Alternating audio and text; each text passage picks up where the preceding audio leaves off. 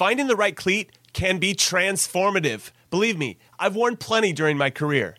So getting the right balance is crucial. The cleat needs to feel good on your foot, but also feel good connecting with the ball.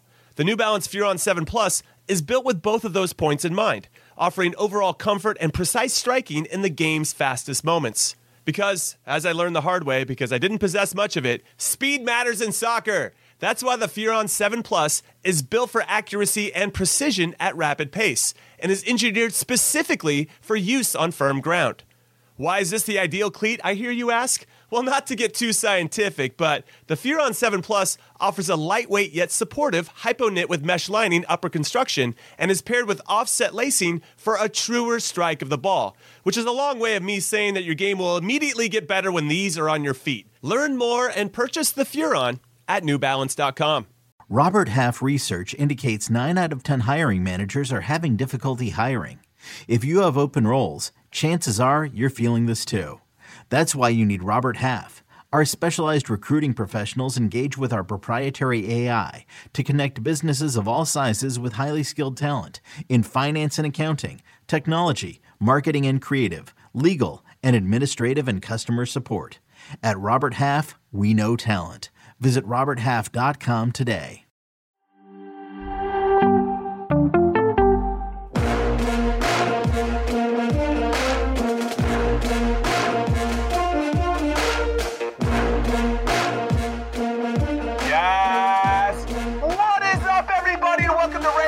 Favorite magisterial podcast in soccer we trust. I'm Jimmy Trashcan Conrad alongside Hollywood Heath Pierce, and Charlie Chuck Wagon Davies is not here. Apparently his internet doesn't work, which is quite convenient, Heath Pierce, because it's a holiday weekend. You know what I'm saying here? I do know what you're saying. A little odd. Hey, I'm not one to throw accusations. But it's a little odd. Stating the facts. There's a lot of coincidences here that are happening. All of a sudden, he goes to his vacation home in Cape Cod, and his internet doesn't work. Interesting. Anyway, let's get into the show, because every weekend now feels like crunch time for the players on the U.S. men's national team. It feels like it's must win, must play well, because decisions need to be made. And I kind of like, Heath, that we have this type of run-up for the roster selection, because we're going to find out which players are going to crack under this pressure and which ones will raise their games with everyone watching. And we have to think that the coaching staff is keeping this perspective in mind. Do you agree with that? Yeah, I agree with that. But what's also bizarre is just the fact that, like, fans, including ourselves, are so intentionally watching players based on form right now that we are basically, as a fan base, saying, what have you done for me today? Right. And we're saying, you have a bad game. We're like, oh, he's in bad form. Well, you don't play a game. We're like, oh, he's not playing. And I think that's a validator of just the growth of the fan base in the U.S. and the expectations that we have. Are you trying to say you don't like those 2-minute compilation videos of how a player performed against a specific team? Those are my favorite. Show me all their touches. Yeah, look at him. He completed all of his passes. And you and I both know that, like, circumstantially, there were games in your career where you were under so much pressure that probably more often than not, you're just lumping it, right? Like, under pressure, you lump it. And then if somebody were to chop that up as a performance, you'd be like, dude, this guy can't pass. There'd just be donkey sound effects every time. And you're just trying to survive, baby. You don't want to make any mistakes, any fatal mistakes, that is. Whatever, you lump one forward, that's how it goes. So keep going. But I do like the expectation that we're placing on these players now, knowing that it's a crucial period. Now, it's probably somewhere in between, like, none of this matters and every touch of every play matters for the large group of our player pool. But the fact that we've got a number of players in form, we've got competition in positions just for roster spots now. We heard yesterday, Charlie, what did he say? 16 players he's got locked? I guess 16. Yeah. Do you have around the same, or I'm probably locking a few more than that, actually, but potentially we can get into that today. We have the 16, and if you didn't hear yesterday's show, we can run that past everybody. But why don't we do it through this run of games? There's a ton of games for all of our players, Heath, and some big ones in particular. But we're going to go chronologically today. The first time we've ever gone chronologically, because there's a couple games happening today. This is Friday. And the first one is Benfica taking on Vizela in Vizela. I want to say that right. In the Portuguese league, and John Brooks probably won't play, but you never know, because there's a bunch of injuries for Benfica center backs in particular, but I don't think he'll get the nod in this one. Vizela does have 2 Americans on it. Just a shout out to Alex Mendez, 21-year-old, only one start so far this season, and 19-year-old Alejandro Alvarado Alvarado, who has been off the bench twice in 4 games, total of 22 minutes. So there's not maybe much to report here other than if Benfica's back 4 looks like total crap, then maybe John Brooks gets in the next game. Another one today, and I actually really want to get your take on this, Heath Pierce. Celta Vigo takes on Cadiz. And I'm starting to get a little bit worried about Luca de la Torre. He's only played 3 minutes in 3 games for Celta Vigo. They have 1 win, 1 draw, and 1 loss. So it's not like they're just absolutely tearing it up and he can't find his way into the team. They did win their last game. Iago Aspas, I love that guy, by the way. He's just banging in the goals as he does. But De La Torre doesn't seem to be a guy they're counting on to help them in any way as of yet. I mean, does that give you any concern, or is it just like, whatever, he's on a La Liga team, so what does it matter? Yeah, I mean, again, this is another one of those moves that I was excited about because I'd like to see him at a larger challenge, but a little bit more of what I think is probably a little bit too ambitious of a move in terms of timing, right? If and because he was, I believe he was out of contract because of they went down, or it was a small transfer fee. I can't remember what it was. No, it's he had a release clause in his contract that if Heracles got relegated from the Eredivisie, he could move to a different club. That's what happened. He triggered that clause and then moved over. But was it a free move? Do you know? I don't. If it wasn't that much. Yeah, it wasn't that much, which means that a club can take a flyer on you without you necessarily being the one that they've hunted for months, right? Or like, this is the guy that's going to fix it. Now, he's still young enough that he can get those reps and those minutes in the team. But it is worrying because Celta Vigo is a good team, right? If you look across Tapia, Beltran, Servi, Oscar, and then Iaspas, as you mentioned up top, like it's a good team. And to find time to find time it's going to be hard to come by for a player like him because he can be so useful in our national team in certain ways. He also has the ability to just not be as impactful as you want, right? He's not all out attack. He's not all out defense. He is a true two-way player that is good on the ball. But a lot of times in lineups, when you can have somebody that maybe is like, good two-way player, but maybe he's going to get me more goals, or a good two-way player that's maybe more defensively, he might find himself on the sideline. So that's one that I am worried about heading towards the World Cup in terms of what his status was going to the club and what his status might be come World Cup time. Yeah, this one makes me nervous. If you guys want to chime in on Luca de la Torre or any players that we're talking about today and their status within the team, I think he's a lock to go, of course. I think he's already proven his quality and gives us a different look in different ways in midfield. But hit us up on Twitter as well, ISWTpod. Drop us a follow there. It would mean a lot. If you're listening to us on audio form, obviously, if you're watching on YouTube, you can keep it going in the comments. Patrick says Luca already secured his spot in the squad. Obviously, it'd be great if he was playing big minutes in La Liga, but he is in. I think we both agree. Charlie he was on his locks from yesterday, the 16 that he named. It's just a matter of we still want all of our guys sharp and ready to go. Again, I would love to be in a situation where you look at Luca de la Torre and you say, hey man, you made this decision. Not to say there was a perfect decision, or maybe he didn't even have any better options, but you didn't play. You reap what you sow. Yeah, you reap what you sow. And that's a perfect world that you're in, right? But almost, I mean, including like the Brazilian national team, you're still going to have 1 or 2 guys or 3 guys where you go, yeah, but he's still an important part of this national team, and we know that he can step in right away and be a contributor. So he's a lock for me, and we're not at that point now yet where we've reached critical mass of players playing in big clubs that every week matters to their call-ups. You get a little bit of a longer window, and to move in the summer and play minimal minutes till November. That's still a small enough window that you can excuse that if you wanted to. Now, if it's a whole year, that's different. Sure. No, 100%. I do want to add that Cadiz is the worst team in La Liga. They have not scored any goals. They've given up 7.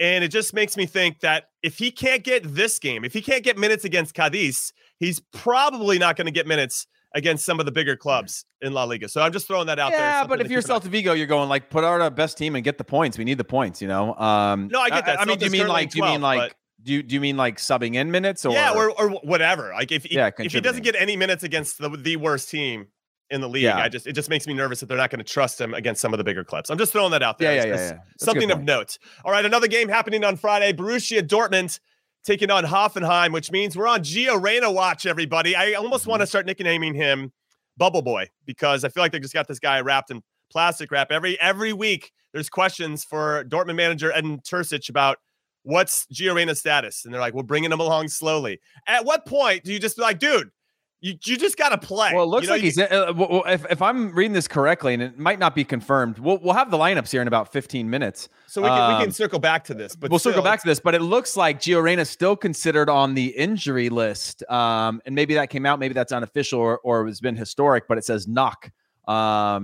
for Gio Reyna, but we'll find out soon in terms of when they put the lineups out. At what point? Listen, we're 2.5 months away from the World Cup starting. At what point does this a legitimately big concern that this guy's not playing? I mean, how much time out do you need him to start getting back to like? There's fit and there's match fitness. You know, those are two different things, and so we need that guy. I would say a minimum of a month out, where this guy needs to be playing for us to, not to say he's going to go. Of course, he's got those special qualities, obviously, but where we can count on him in a meaningful way.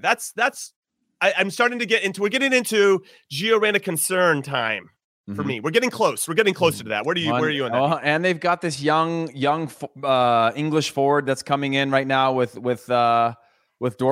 Last name's Gittins, 18 years old. Like, not only for Gio Reyna, because we know how good he could be, but something just feels off in terms of the national team status, as well as like if you are Dortmund, again, you're not going to write him off ever because he's proven the quality as a teenager for you, but you've also got to think about your team and getting results, right? Dortmund's gotten their hits in terms of Haller. You've got Anthony Modeste, who's like, a lifer in the Bundesliga, playing in that spot. So they don't have the team that they necessarily want right now. And they've got to think about like, how are we going to go and get results and continue to develop players? So I'm worried about Gio Reyna, maybe even long-term, because this is one after another, which just almost hurts me a little bit. Yeah, we're getting into the danger zone. I think that was a song back in the original Top Gun. But we're getting into that spot for Gio Reyna as to, is he going to show up? And if he does, what kind of version of him are we going to get? Yeah, we keep talking about like, what's our 11? What's our 11? And I know everybody looks at our top players and goes, it doesn't matter if they played a single minute. If they're ready for the World Cup, they're going to start on the team. But I don't think that's necessarily how, I mean, of course, that's not how reality works either. But I think the argument they're making is that there's such a large discrepancy between our best players and our squad players that they're going to start every time. But when you look at Brendan Aronson, when you look at Gio Reyna, when you look at Timo Weah, when you look at Christian Pulisic, and then you look at our strikers, like there's a lot of rotation that could potentially happen in there. Now, MMA, okay, I'm cool with that. I don't know if you're going to change from that because all three are likely going to play. Maybe and they've been playing pretty regularly for their club. Yeah, so yeah, they're likely all going to. That's what I mean for their clubs. McKennie maybe not as much, but that's the one that you could probably get away with not having a ton of minutes. If Musa wasn't playing at all, I'd be more worried. But yeah, the rest, it's like, who knows? I mean, right now we've been speaking so far into the future, so much speculation, but you and I both know, and everybody watching has played enough to know that it's so hard, even at this level, to be able to just flip a switch. Oh, it's okay, I didn't play for my club team. I'm going to be awesome for the World Cup. Then all of a sudden you get punched in the face, like that Mike Tyson quote, everybody's got to play until they get punched in the face. And now the game's a little bit quicker. And now the ball's getting away from you a little bit. And your confidence isn't there because you have no confidence to draw upon because you haven't been playing for your club. So you're already kind of down and out anyway. These are little things that I am concerned about. And I do think it would have an impact on the team. And you have to go with guys that are playing pretty regularly. Now, I do think that Gio Reyna and Christian Pulisic in particular are outliers, and they will be given probably the biggest benefit of the doubt out of most of the player pool. But still, it's something to take into consideration. All right, let's move into Saturday. We're going to go chronologically in terms of time. This one is very, very early. Kicks off at 4:30 a.m. Pacific, 7:30 a.m. That's too early for you, Jimmy? What? You getting Am I going to get up? I might have to get up for this because it's the old firm. Yeah. It's Rangers versus Celtic at Celtic Park. And we have three Americans playing in this one. Cameron Carter-Vickers for the Hoops and James Sands. Will you TiVo it for me, Jimmy? Will you put it on might have to. for me so maybe, I can... maybe you and I should just watch it together a couple hours later. But James Sands and lock your phone. Tillman, yeah. They're all going to start in this one. That's sick. And both teams are undefeated. I love it. And what I love about this in particular, not necessarily for Cameron Carter-Vickers, because he's going to have the home support from the Celtic faithful. It's more about Sands and Tillman going into a very difficult place to play. Very difficult. Very difficult. And the atmosphere is going to be insane. And how do they manage that? Now, obviously, they've been in those situations, but on the flip side at Ibrox for their support with some big games over the last, let's say, year and a half. But this is going to be a little bit different. And I honestly can't wait to see just how they're going to play and how they're going to manage let's go like this, the first 5, 10, 15 minutes of the game, because that intensity maybe not from a crowd support, but just in terms of how fast the game is going to be played, I think will be very similar to what you're going to see at a World Cup, where it's just everybody's flying around 1,000 miles an hour. Can you still settle it? Can you still stay calm? And those are going to be important components, I think, if Tillman or Sands want to sneak onto the team. How can they manage that? I think Tillman's very close to sneaking onto the team, by the way, especially the more that De La Torre doesn't play. Is Cameron Carter-Vickers then on the plane? I mean, again, we're talking about 3 more players, right? And when I think about Malik Tillman, when I think about Cameron Carter-Vickers, somewhere between 20 and 26, it's hard to write them off. Yes, I understand the Scottish League is not the top level of competition, but playing for a club of that magnitude is a high-pressure environment week in and week out. We're going to see it in this match, and it's not always the most beautiful football across the board. Even in this match, it's fiery, it's feisty. World Cup aren't always pretty either. You know, it's not because you're playing in a World Cup, all of a sudden the level just jumps. I wouldn't know. I do. I know a little bit. But yes, it's no guarantee just because you're playing it. I mean, the stakes are super high. And that's what I like about this game in particular, Heath, is that this game kind of transcends the normal level of the Premiership in Scotland. It's one of the biggest derbies in the world. There's so much at stake. And so you want to see guys, we talked about handling the pressure before, not only about getting onto the roster, but if I'm James Sands, I'd be thinking, if I'm lights out in this game and I've got, everybody in my back pocket in Celtic and we keep a clean sheet and I'm doing a really good job of like holding a decent line and doing little things that he knows that Greg appreciates and coaching staff for the US appreciate. It's just taking one step closer to having a real conversation. First and foremost, for the Sands and Tillmans of the world and Cameron Carter-Vickers, you got to get into the September camp. You got to get there. You get into the September camp and you fight for your minutes in that.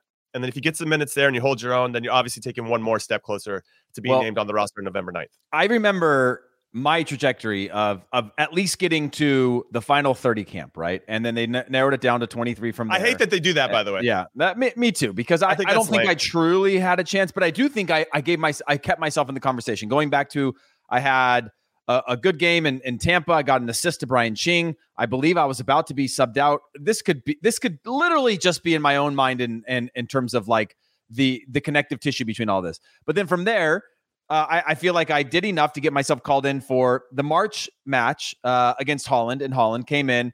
My friend Johnny Bornstein was getting eaten up by Arjen Robben, which everybody does. I came into the game. I don't know if it's halftime or second half or whatever.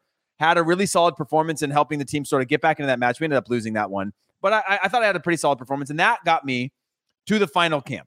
That final camp, I don't remember how long it was, like a week or whatever. And, you're doing a lot of like sort of pre-World Cup fitness. There's a lot of fitness involved in that. I remember that. And also, a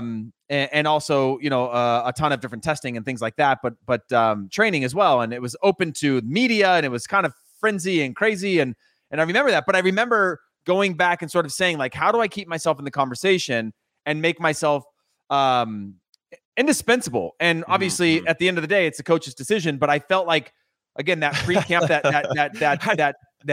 Holland camp was a really important one. And that Holland camp came on the back of a camp before that. And so the point I'm trying to make is, while I'm a little bit dead inside from that period of time in my life, it was a big deal to get into those camps, Jimmy. You know what I mean? And you, somebody going back to the January against Honduras, can speak to just the importance of if had that played out differently or whatever, of just keeping yourself in the conversation. Again, it all comes down to a coach. A coach is going to see how they want to see it. If they want to look at this wall behind me and say it's black, they're going to say it's black, right? And you can't argue that. But getting into this final camp is super crucial, because if you're not, it's really hard, unless you're a goal-scoring striker, to get that last I think the goal-scoring strikers are the only ones that fall out of that. Yeah. I will say that as you speak about that camp that you were in 2010, where Bob Bradley brought in 30 players, was going to cut it down to 23 or 24, and he's going to break 6 hearts at this camp.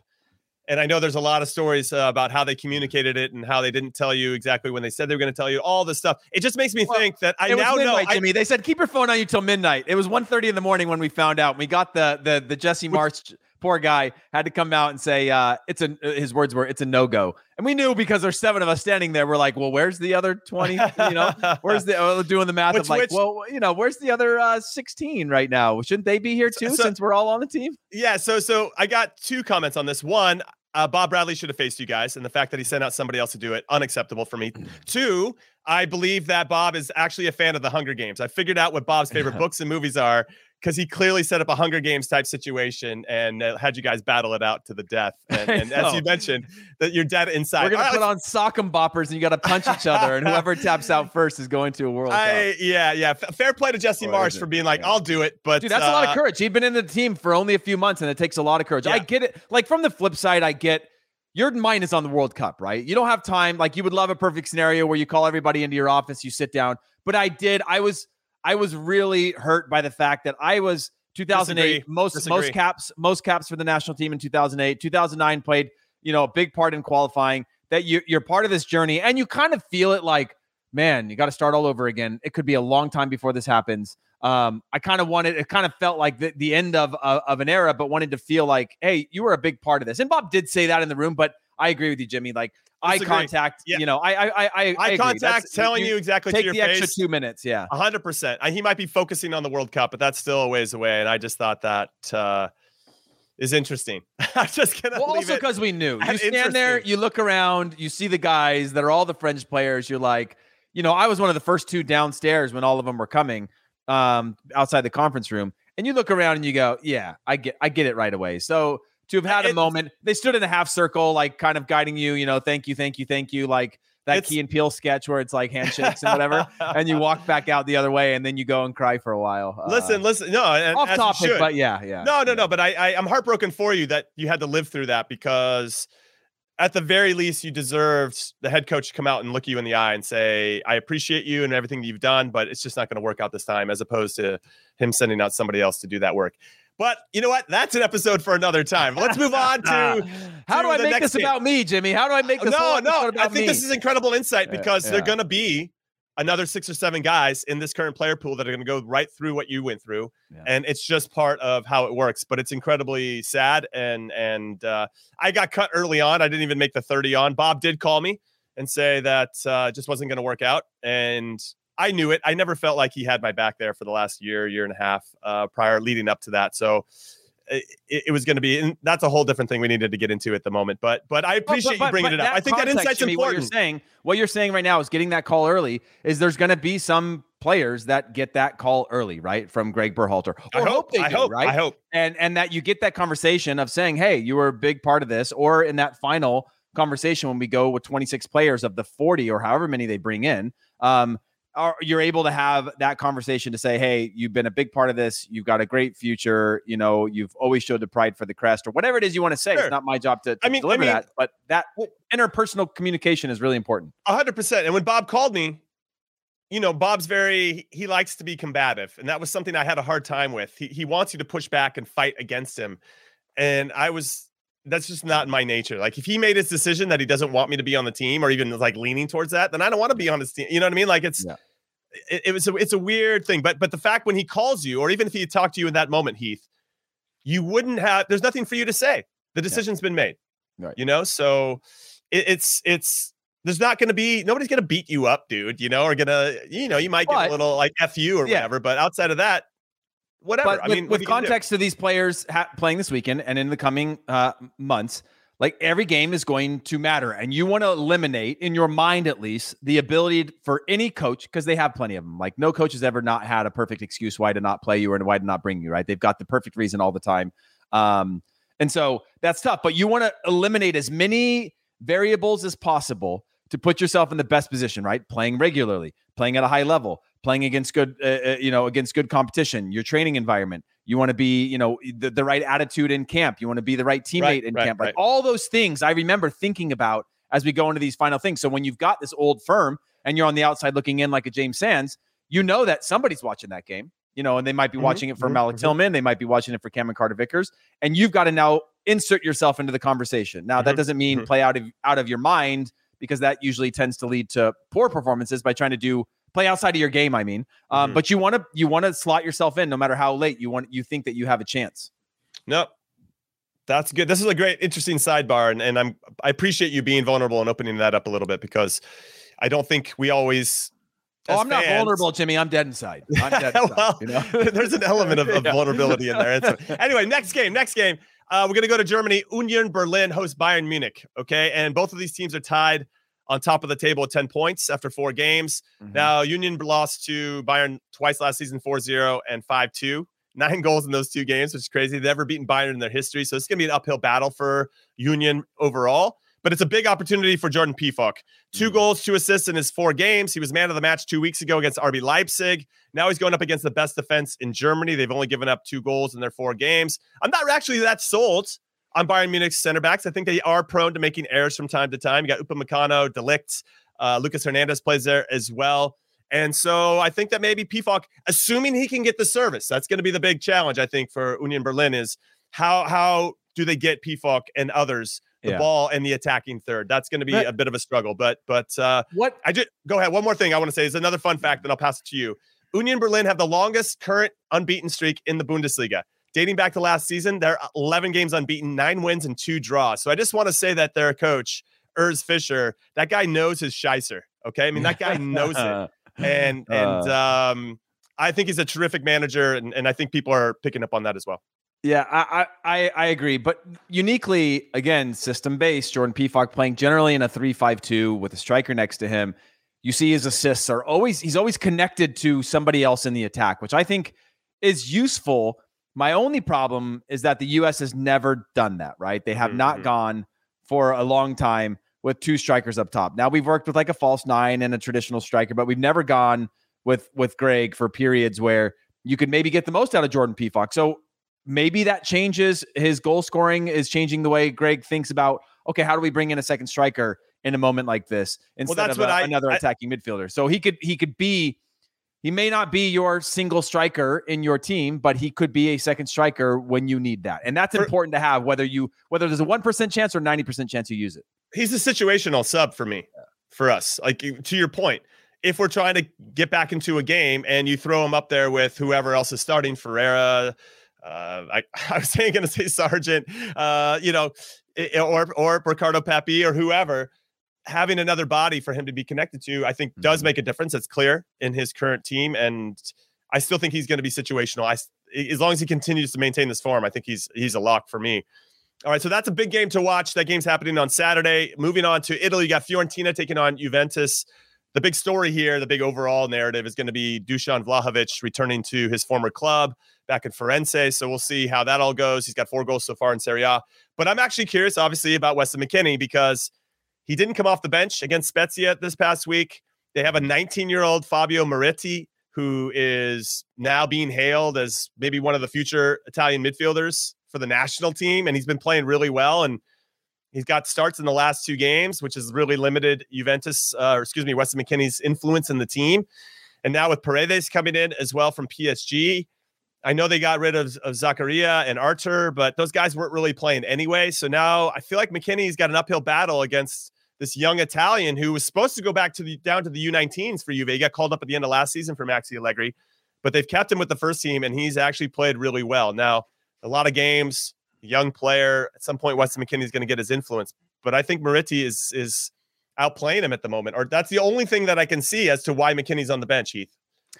Yeah, it's tough. And again, this is the reality that we know. I can't remember who it was that had posted. I don't know if you saw it, Jimmy. The guy had posted like, if the window closes, this is what our starting 11 could look like. And it was all the names of our European players playing at big clubs. Yes, it had Gio Reyna as a striker. And can't remember his name on Twitter, but it was a cool post. Like not one for one, but it was a cool post that showed the players that we have in all these positions.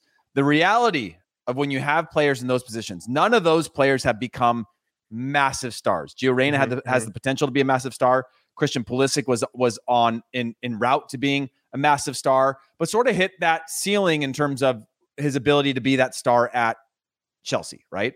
But the reality is if you want to be a star, you're going to have to, like the biggest stars, right, of all sports, they don't just do it for a year. They're not just a spike for a year or two. They do it for their entire career. They are the guy in the position of whatever team they play on for their entire career. That's the next level for us. We've got players playing at good clubs. They're competing for starting spots. They're defaulting to other big clubs, which is amazing. They're still young.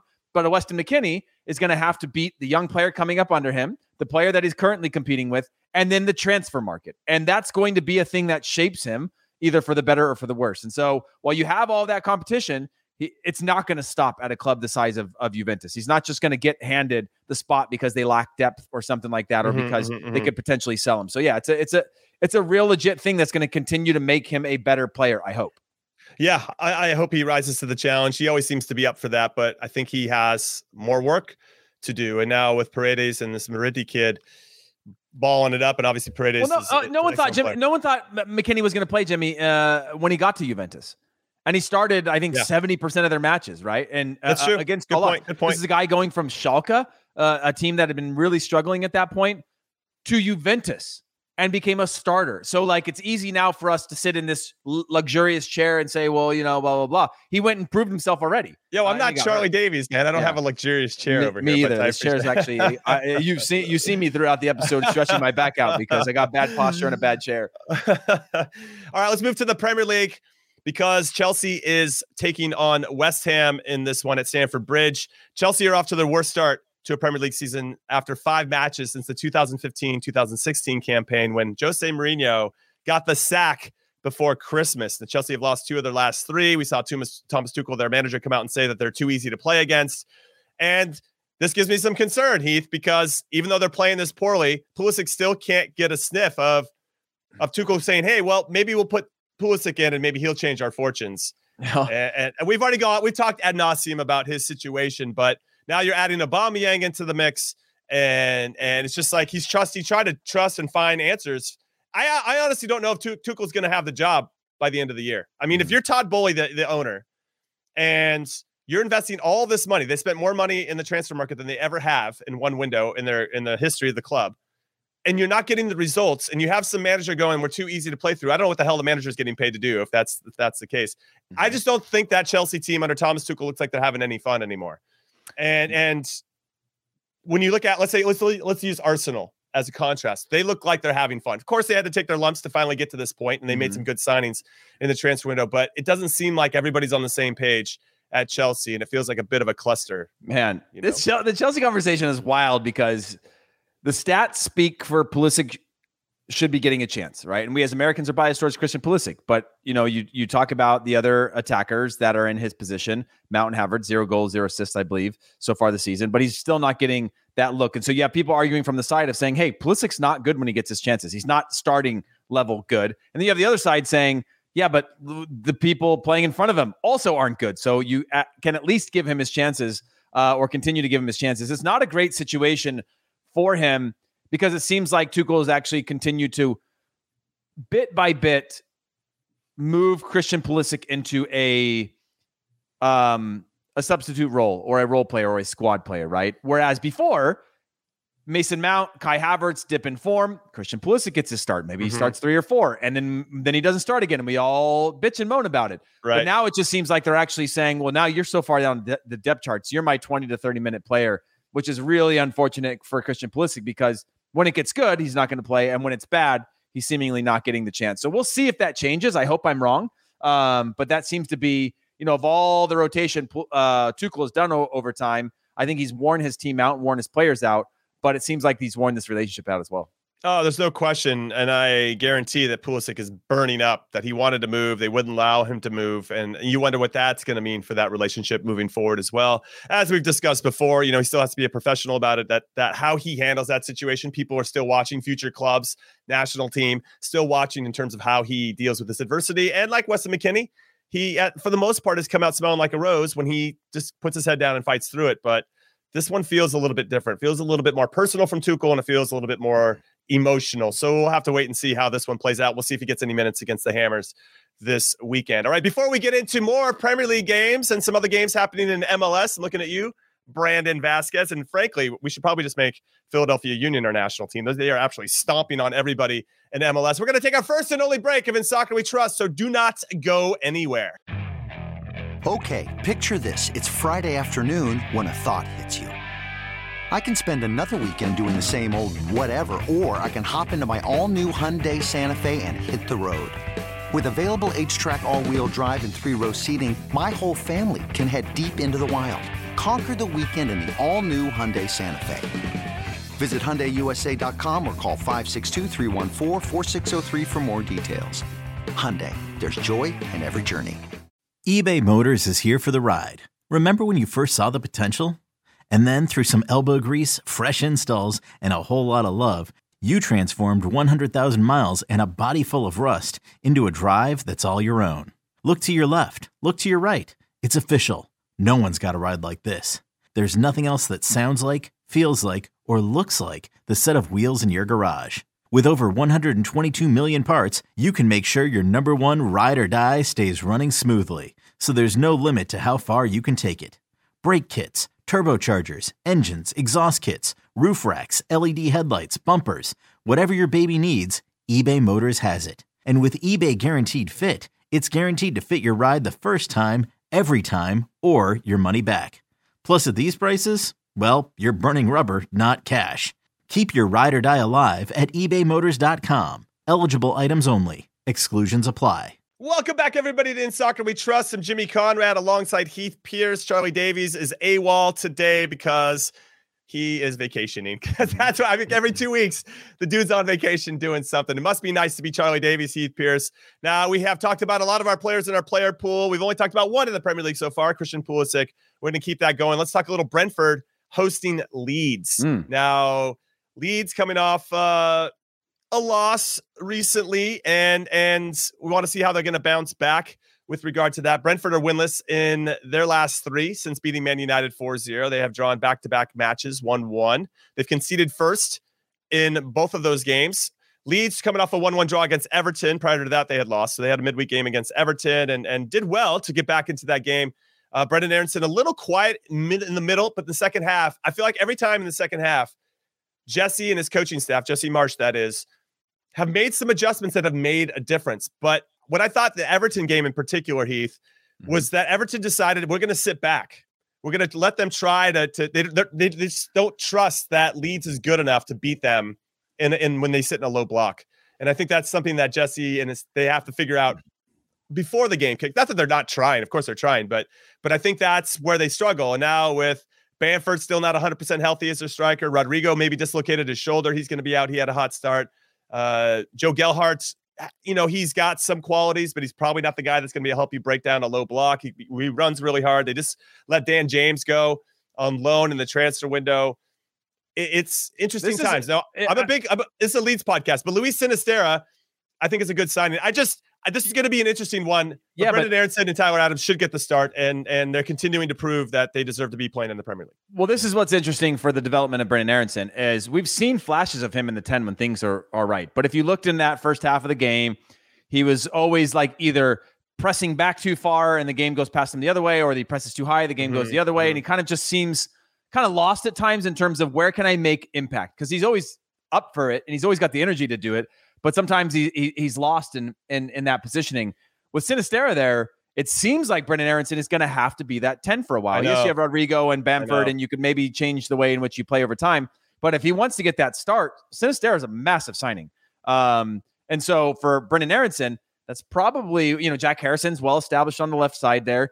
Brendan Aronson's generally better on the right or in the middle. So he's going to have to embrace that role of like consistency at the 10 spot. And be impactful and almost learn that position in a way that he hasn't before. He stepped into that. Yes, he's did that at the Philadelphia Union at times. And for Salzburg as well. Yeah, and Salzburg as well. But he needs to find a way to be more consistent and impactful with the tools that he has, right? He's not going to ever be an out-and-out number 10, and those don't barely even exist anymore. We know he's going to put in the shift, but where can you now be more impactful in these spots when things aren't going well or the rhythm of your team isn't there, so that he can lock himself down as a sure starter for Leeds? Because there is a potential that he could find himself in a rotation if he I'm being extreme in this context, but it seems like they're trying to give him the 10 spot, and he could do something with that if he wants to.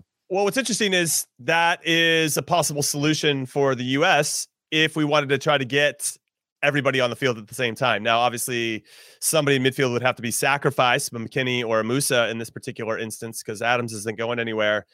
But at least it's an option. And for him to have gotten some valuable minutes against some big clubs or even just in the Premier League in general with how fast it is, I think what I really appreciated about him from the first half to the second half against Everton is where he found his pockets of space, to your point, how he started to settle into the game a little bit, which ultimately led to his assist when he gave a good ball out wide to, had a little half turn, attacked the space, played it out wide to Sinistera, who did the rest. But those little pockets of space and being able to, he's so good at that, but can they find him a little bit more consistently? And that's not always on Aronson. That's also on his teammates to make sure they're looking for him in those pockets. So there's a couple things here, but this is going to be a good game. Brentford, obviously high energy, especially playing at home. Very good. And it'll be another good test for Jesse Marsch and Tyler Adams and Brendan Aronson. All right, let's move on now to, Crystal Palace, because they are taking on Newcastle at home. Away at St. James's Park.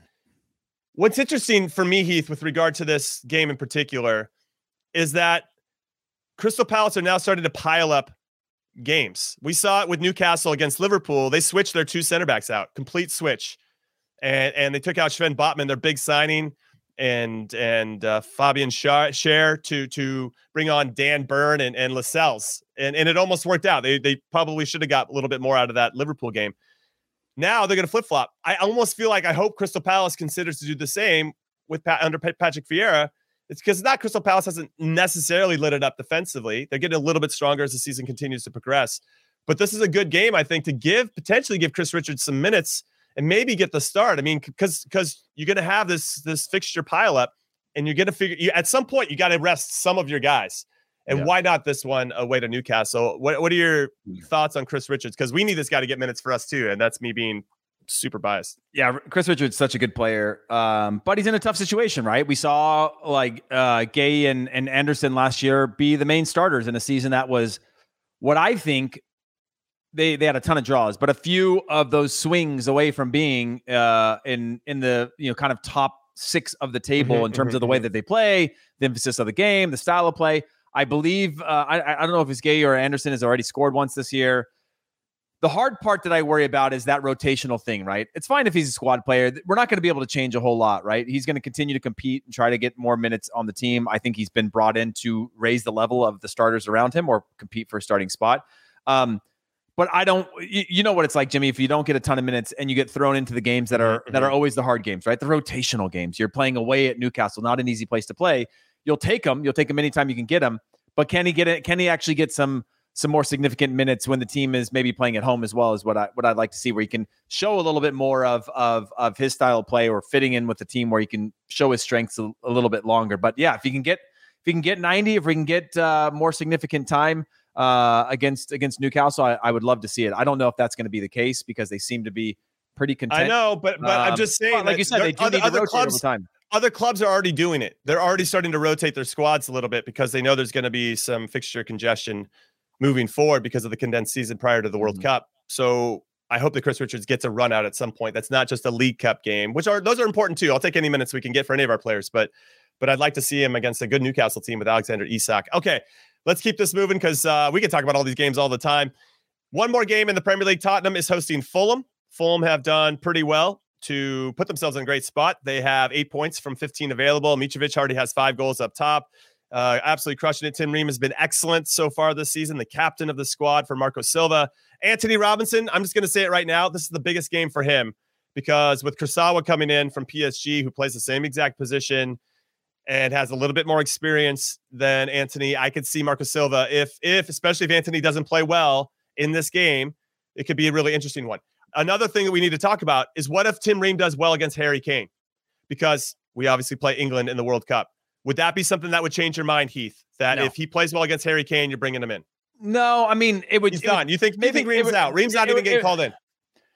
It would change my mind, but I just think that, again, going back to the fact that Fulham were the best team in the championship last year, they come into the league this year. Yes, you're playing against Harry Kane instead of Josh Sargent, right?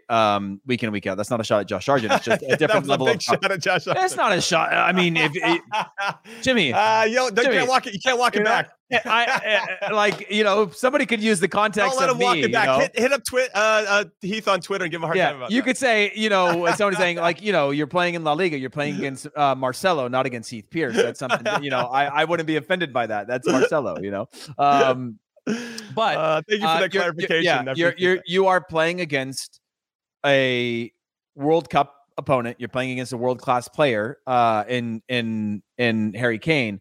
But I still think that Greg has planted his flag as we are a system-based national team. People need to fit within this. Sure. Because, again, you would look at it over time, and yes, Tim Ream has been called in, but Tim Ream has all the tools. John Anthony Brooks has all the tools to be a national team player based on the system. But I worry about, shut down Harry Kane. Great. Maybe that's the way we play. Maybe we sit deeper. Maybe we are defending. I'm just saying that if I'm Tim Ream, I'm thinking, dude, if I can just lock it down here with Harry Kane, this is my calling card now to say, hey, Greg, I have a reason to text Greg and be like, hey, you see all Harry Kane this past weekend? Yeah, he's in my back pocket. If you want to talk to him, we can get on the phone and make it happen. I mean, that's what else can he do? Is he a bubble player? Is he a bubble player and making the squad, or is he on the outside looking in? I don't feel like the center backs, given current club form, I feel like it's all kind of wide open at this point. So everybody's got a shot. I think at this point, that's where I'm leaning, which is kind of scary to say out loud. It is scary to say out loud, but it's not.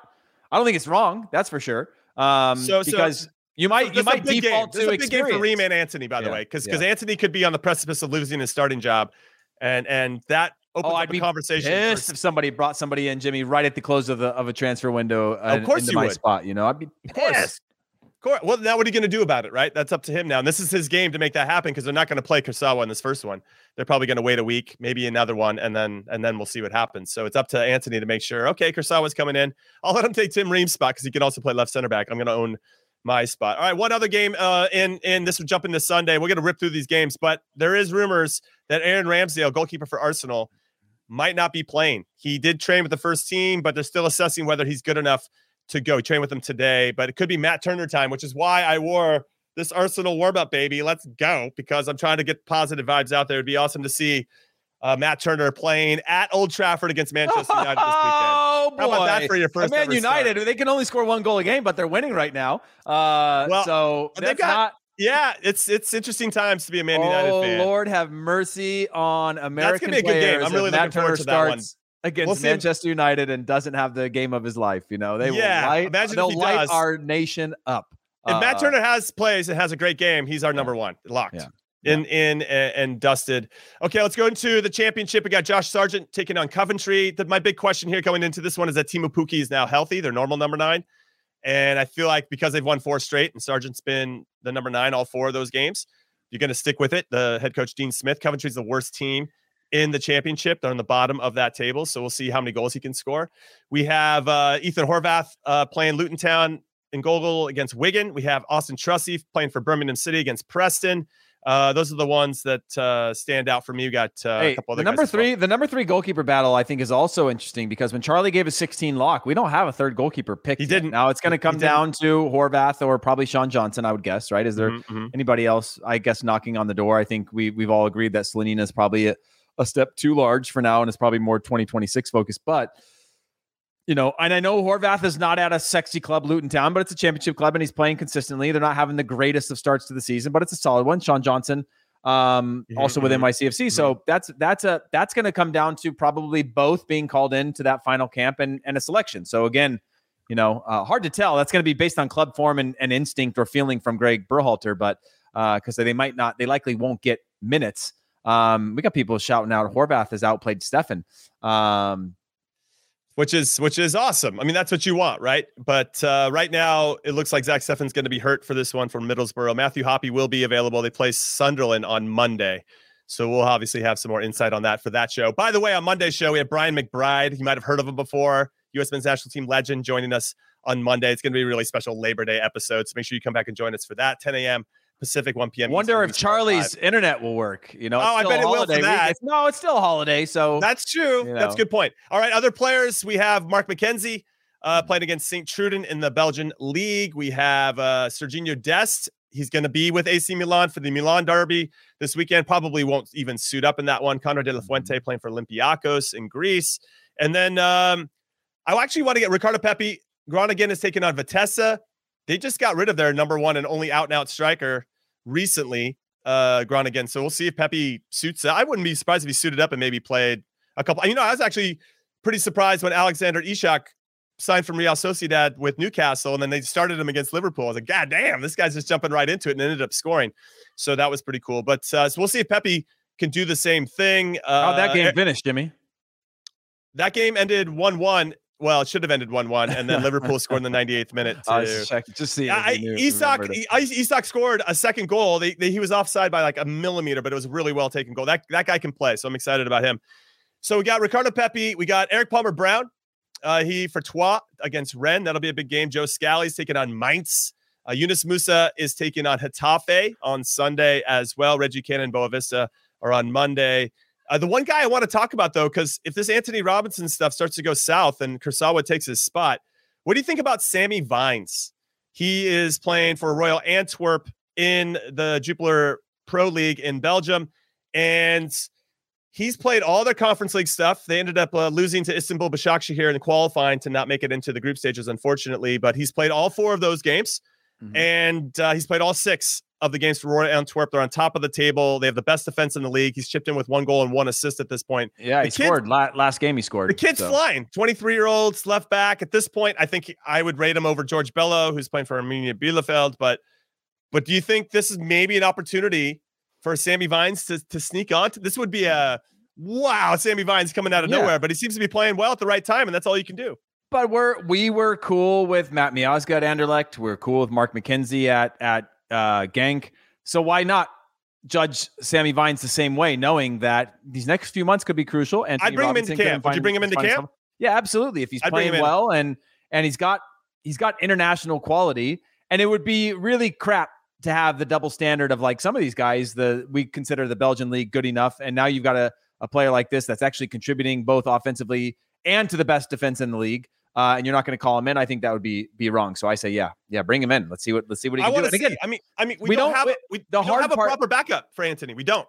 Yeah, and again, with 26, you might go with 2 players in every position. Who knows? But the thing when I interviewed Greg, that's what he said. You know, you basically have 2 players in every spot, and then take it from there. And the hard part is that how old is Sam Vines? He's 23. 23. So he's not a teenager, which is sort of the age that we love to bring players into the national team right now, but he's also not even close to being a fully developed player. The reason I say that is that it's really easy to take a Conrad de la Fuente and keep giving him looks because he's young. You bring him back in. Oh, he's at these sexier clubs. You bring him back in. You can see the potential that he has coming from Barcelona. You sort of make up your mind of like, this guy's always going to get a chance in the national team, right? But then a Sammy Vines, who is an MLSer, and then he goes to a club that's not as big of a name. You don't get to see him as often because it's not as readily available, or you're not out looking for it in the way that I could turn on a Premier League game and wait to see if any of our players jump on the field, right, or not. Whereas he's not, so I don't get to see him as much. But in the environment that he's in, he might be making leaps and bounds as a player. And I know Greg Berhalter and his staff are watching those games and monitoring because you want to see those. But it's also hard sometimes to eliminate last time I saw him and he's only playing at this club. Like, how good could he possibly be? I say bring him in and we'll see. Yeah, they've only lost 1 game this season in all competitions, and that was to Istanbul Başakşehir. And that would probably be the game I'd want to watch because that's some European competition. Başakşehir over the last few years has been good in the Turkish Super League, and you knew it'd be a battle. And why did they lose? What was his involvement? What could he have done different? Those are the little things. I'd look at one of his good games too, but I'd want to see why and how Royal Antwerp suffered in that, and how Sammy Vines could have contributed in a different way. I think that would just give you more of a 360 view before you brought him in. But at this point, September camp, if you're going to bring in 28 to 30 guys, why not Sammy Vines just to see what he looks like and go from there. I think Joe Scally probably deserves that look as well, unless they've already made up their mind. They haven't seen Sammy Vines in a while. They did see Joe Scally back in June. So I think there'll be people saying, you're going to contradict yourself and bring in Vines, but not Scally. I just think they've seen Scally pretty recently, but I think he deserves at least a look in this camp as well. So let's talk about our locks before we let everybody go here and enjoy their fabulous weekend, along with Charlie Davies, who's already started his fabulous weekend. We know Charlie had 16 locks, but who do you think of the 26 are already locked in? Zach Steffen, locked. Matt Turner, locked. That's 2. So that's 2. Serginho Dest, locked. So that's 3. Who's your backup right back at this point? Do you have a lock there? Yedlin, Cannon, Scally. I would love for it to be Cannon. I would love for it to be Scally. But when you are building this roster, and I'll keep this short. When you're building this roster, the whole point is I'll try. you need some experience. You need some people that have been there before. You need some people that, Jimmy, you and I have been in games when we were young players. Yeah. And you're looking to look in the eyes of somebody around you that's going to go like, how are we getting out of this, man? This ship is sinking. This is really tough. We're getting dominated. We're getting crushed. You need to be able to look at players like DeAndre Yedlin that can be a leader, that have been in these big environments, that have played at big clubs, that have played for the national team for a long time, to be able to guide and lead you. We can't look to Christian Pulisic. He's never played in a World Cup. Yes, he plays at massive clubs and he's going to be a leader in this team, but you also need some actual like career experience, and DeAndre Yedlin could be that if you're not going to bring that in other spots. So you're saying Yedlin? Yedlin, yeah, he's a lock. He's a lock for you. Yedlin's a lock for you. He's a. Well, you asked me who my second right back is. Okay, all right. I just didn't know if he was a lock. He's not a lock, but yeah. I'm just gonna put. I'm gonna put a question mark next to him. Right now, we need a three. I'm writing this stuff down. 3 goalkeeper, because we're gonna obviously reference this a lot. Center backs, you got Zimmerman for sure. Mm-hmm. Chris Richards, I think, goes for sure. That was one of Charlie's locks as well. Yeah.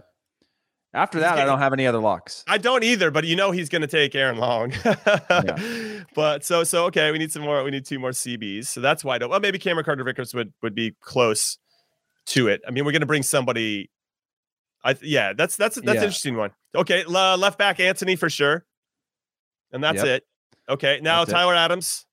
He had Acosta yesterday. I think Acosta goes. Musa McKinney Adams. Acosta is again another circumstantial player. He's got free kicks. He can cover ground. I think he's done way too much for the program under Greg. It's a loyalty pick. If you didn't even think he was playing well, he's a loyalty pick. He's your Kyle Beckerman for 2014. He's your Dax McCarty would have been for 2018. Like that guy that he's going to give me my consistency every single time at the things that he does. I'm not worried whatsoever. How about Luca De La Torre? He's a lock. He is, man. It's weird saying lock for a Luca De La Torre because we've only seen a few games. Locka De La Torre.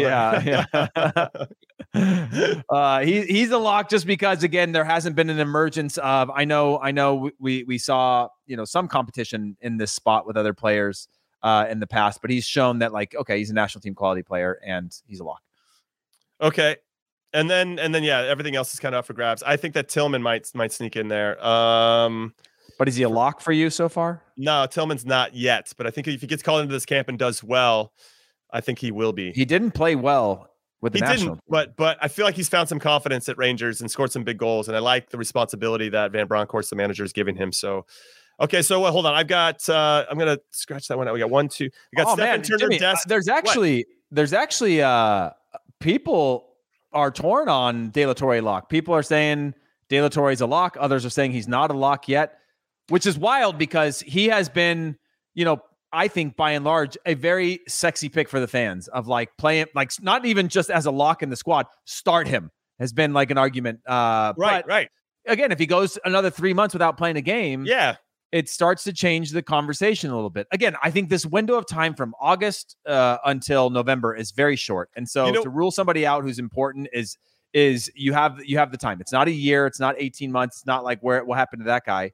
I could see him going. And then if he doesn't play for another 6 months, him not being in the national team anymore. Right. Because he hasn't played for a year, but given the time frame and you got to go with what you got. I think he's a lock. I think that he provides, if you're looking for contrast within your player pool, I think De La Torre provides something a little bit different than McKinney and Musa, and that I think he helps the team transition a little bit better than those guys. Is Ferreira a lock?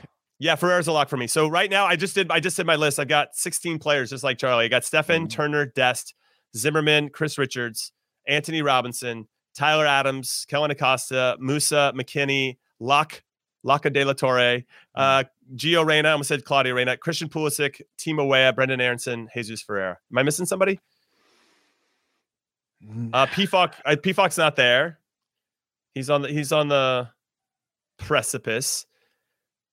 Sargent's not there yet. You got to bring him in and see where he's at. Yeah. We don't know our third goalkeeper. So Timo Weah, who's been injured. Hurt, by the way. We didn't actually bring him up. They're playing against Montpellier this weekend. Lille. He's supposed to potentially go to Valencia. He's a lock to go on the team, but he hasn't played at all this season for Lille. But what if we're talking about a guy who hasn't played? I think Timo Weah is another one that falls into the Pulisic Reyna camp. But even after a long injury, yeah. Okay. It's like when I was in 2006 World Camp, my flex of the day. What did it take me? 57 minutes. I remember that they were just debating Bruce Arena between bringing like a Kerry Zavagnin or like a holding midfielder who is completely healthy, or taking a risk on Johnny O'Brien, who's just coming back. And they went with Johnny O'Brien because of one, the guy's quality is unreal, but he was still maybe at 60%.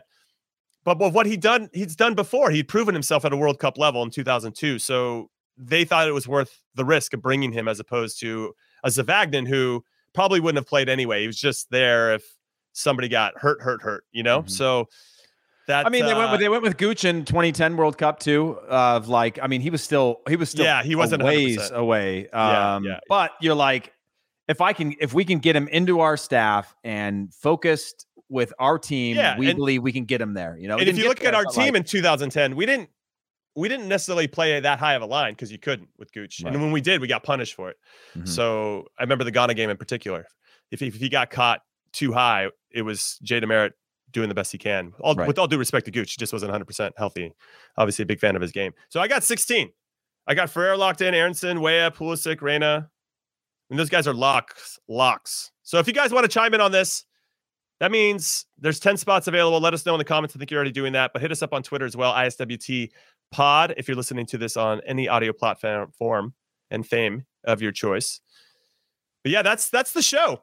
That was a good one. I like when we break down the games and kind of see what the guys have coming up. I think that's really cool and a nice way for us to kind of get into the roster overall. Everybody's saying they noticed your NSYNC shirt. Hopefully they noticed my limited edition. Hey, both of these shirts are worth more money than when we got them. Totally. I agree with you 100%. These are hard to get. I had to go all the way to London to pick this one up. and Arsenal are good right now, so that helps. They are good. It's worth wearing. But I'm just trying to put out the Matt Turner vibes because I want him to start against Manchester United this weekend at Old Trafford. Jimmy, my closing thought is a shout out to Justin Moran, who's the one that had that graphic and does some really cool stats and stuff on Twitter that I got it from. The graphic of like the 11 players and the teams that they play on. I wanted to give that shout out just before I forget, because people that do the work should get their name. Are you telling me people rip other people's work on the internet and make it their own? Well, to be fair, he admitted that he ripped the idea from somebody. He did say he ripped the idea from somebody else, but added the graphics to give it more context. So, I don't wow. Imagine ripping somebody else's stuff and making it your own on the internet. I just can't believe that happens. I would never. I would never do that. Every idea is an original one. Every idea is original. That is crazy. Just like having your own soccer podcast about the U.S. men's national team. All right, everybody, that is the show. So on behalf of producer Des, producer Alex, and I guess Charlie Davies, and of course, Hollywood Heath Pierce, I'm Jimmy Trashcan Conrad saying thank you for listening and watching this episode of In Soccer We Trust. And we'll see you on Monday for a very special one with Mr. Brian McBride, an absolute legend for any club that he played for, and of course for his country. We'll see you then. Later.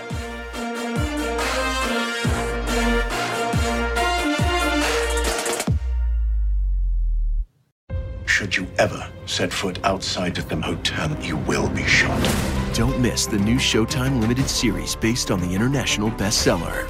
For the last 4 years, I've been a prisoner. Why are they keeping you here? Starring Emmy Award winner Ewan McGregor. This is the brave new world that you dreamt of. Be very careful. You are still a prisoner here. Everything in this new world comes at cost.